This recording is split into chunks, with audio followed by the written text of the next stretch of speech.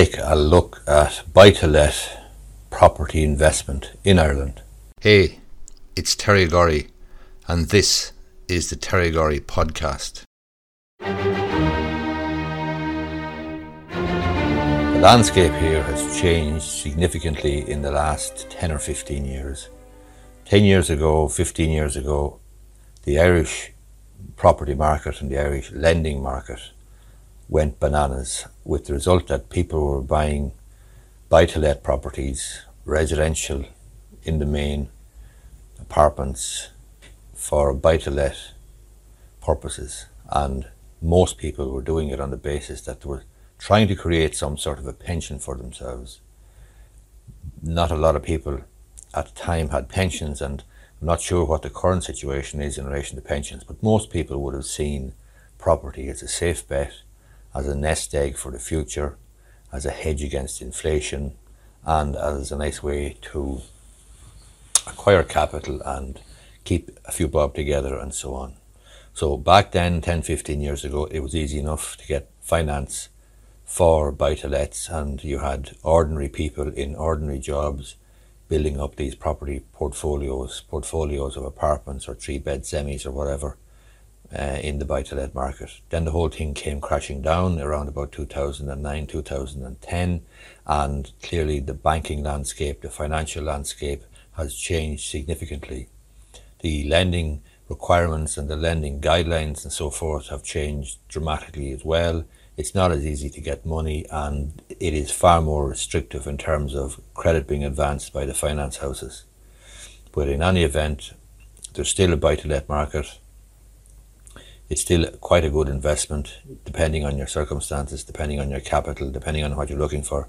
But there's a couple of things that you will need to know. So the situation, as I see it in 2019, is you'll get a loan for between 5 and 30 years, and you'll get a loan to value advance of between 50 and 70%, depending on the borrower and depending on the lending institution. This used to be the case, or used to be 100%, 95%, whatever. And the great thing about the property situation back in the day, and which clearly was a factor in the downfall, was that you could buy a property putting down 5% or 10% at the most, and this allowed people to leverage whatever few bob they had. And before you knew it, with a rising market and property number one rising in value, soon people were refinancing, remortgaging, buying property number two, and the whole thing created a sort of a ratchet effect, with the result that people became massively overextended. That landscape has changed. Situation has changed now in relation to finance, and as I say, 50 to 70% is what you're looking at in terms of loan to value, and it will depend on where the property is. I've seen one bank, for example, Ulster Bank, where I think they will advance up to 70% in the 4 major cities in Ireland, Dublin, Galway, Limerick and Cork, but they will only advance 50% outside of those 4 cities. So that's something that you need to consider. Another thing you need to consider is the taxation situation. You're going to have rental income. You are liable for that. It's case 5 income. You're also going to have write-offs though against the cost of buying the property and maintaining it and so on. You're going to have a write-off in terms of the interest that you're paying the bank and various payments, management company fees, repairs and maintenance and so on and so forth. So consider the taxation situation as well, and get accounting advice from an accountant who understands the situation. Another factor you need to consider is the bank's legal costs. If you're buying an ordinary house to live in, it's a residential purchase, it's for your sole occupation, it's not a residential, or it's not a commercial property, it's not a buy-to-let, you only have to pay your own legal fees. However, in a commercial purchase, an investment buy-to-let, you will be expected to pay the bank's legal costs as well, because the bank will appoint a solicitor to act on their behalf and to ensure that the property is their mortgage is secured on the property and it's registered with the Property Registration Authority and so on. So they appoint their own solicitor. So you're going to have the solicitor appointed by the bank, you have to pay their fees. You're going to have the solicitor appointed by you, you're going to have to pay his or her fees as well. So you're going to have 2 sets of legal fees. Again, shop around. Some of the banks give subsidy or an incentive or promotion where they pay a certain percentage or a certain sum of legal fees. So shop around, have a look at that.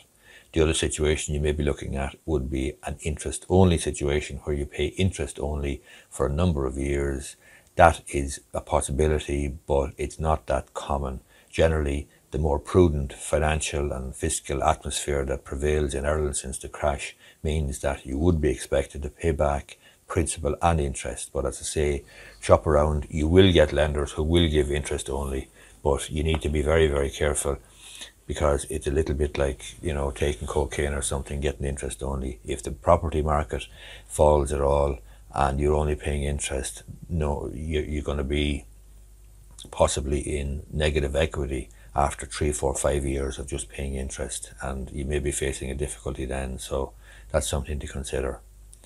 By and by, or overall then, in essence, the property market in Ireland is strong enough. Certainly the rental market is very strong. There's a huge demand. Another thing you need to factor in is the whole question of the political and therefore nearly legal climate arising from the question of homelessness and the difficulty with people getting accommodation and so on. The pendulum in terms of landlords' rights versus tenants' rights appears to have swung quite significantly towards tenants in the last number of years. And there's quite a lot of safeguards in the legal system now for tenants. The Residential Tenancies Board is a body that you're going to have to tangle with sooner or later, and you do have to register your property with that body. But the difficulty of tenants not performing in accordance with the letting agreement, or damage to your property, or getting tenants out who are not paying and so on, these are difficult enough legal issues, difficult enough problems, because, as I say, the pendulum has swung towards tenants to a great extent. It's difficult to get a tenancy, but when you do get it, you're in a strong enough position from a legal perspective, and the landlord can only evict a tenant in very limited circumstances. So you need to factor that into your decision to invest in a buy-to-let in Ireland. It may well work out fine for you. Might prove to be a good investment. It's entirely a matter for yourself. I'm not giving you financial advice. I'm simply pointing out the pros and cons. The huge thing, of course, about property is that generally you can leverage a relatively small amount of money by way of a mortgage into a bigger investment. Whereas if you're buying shares, for example, you are generally, unless you're looking at contracts for difference, which is very, very risky, you're generally looking at having to pay cash or pay at least for your shares. So you don't have the same opportunity for leverage with shares, and you do have a better opportunity for leveraging a relatively small amount of initial seed capital to build up some sort of a folio, some sort of a property folio.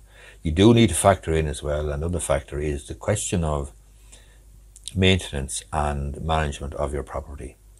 It is not a set and forget sort of a situation. You may be lucky, you may get a very, very good tenant at the outset, but you need to factor into your considerations the fact that you will get an average tenant, or indeed sometimes, unfortunately, a tenant from hell, and that can make things very, very difficult. I could tell you some really appalling stories of tenants that I've had down through the years.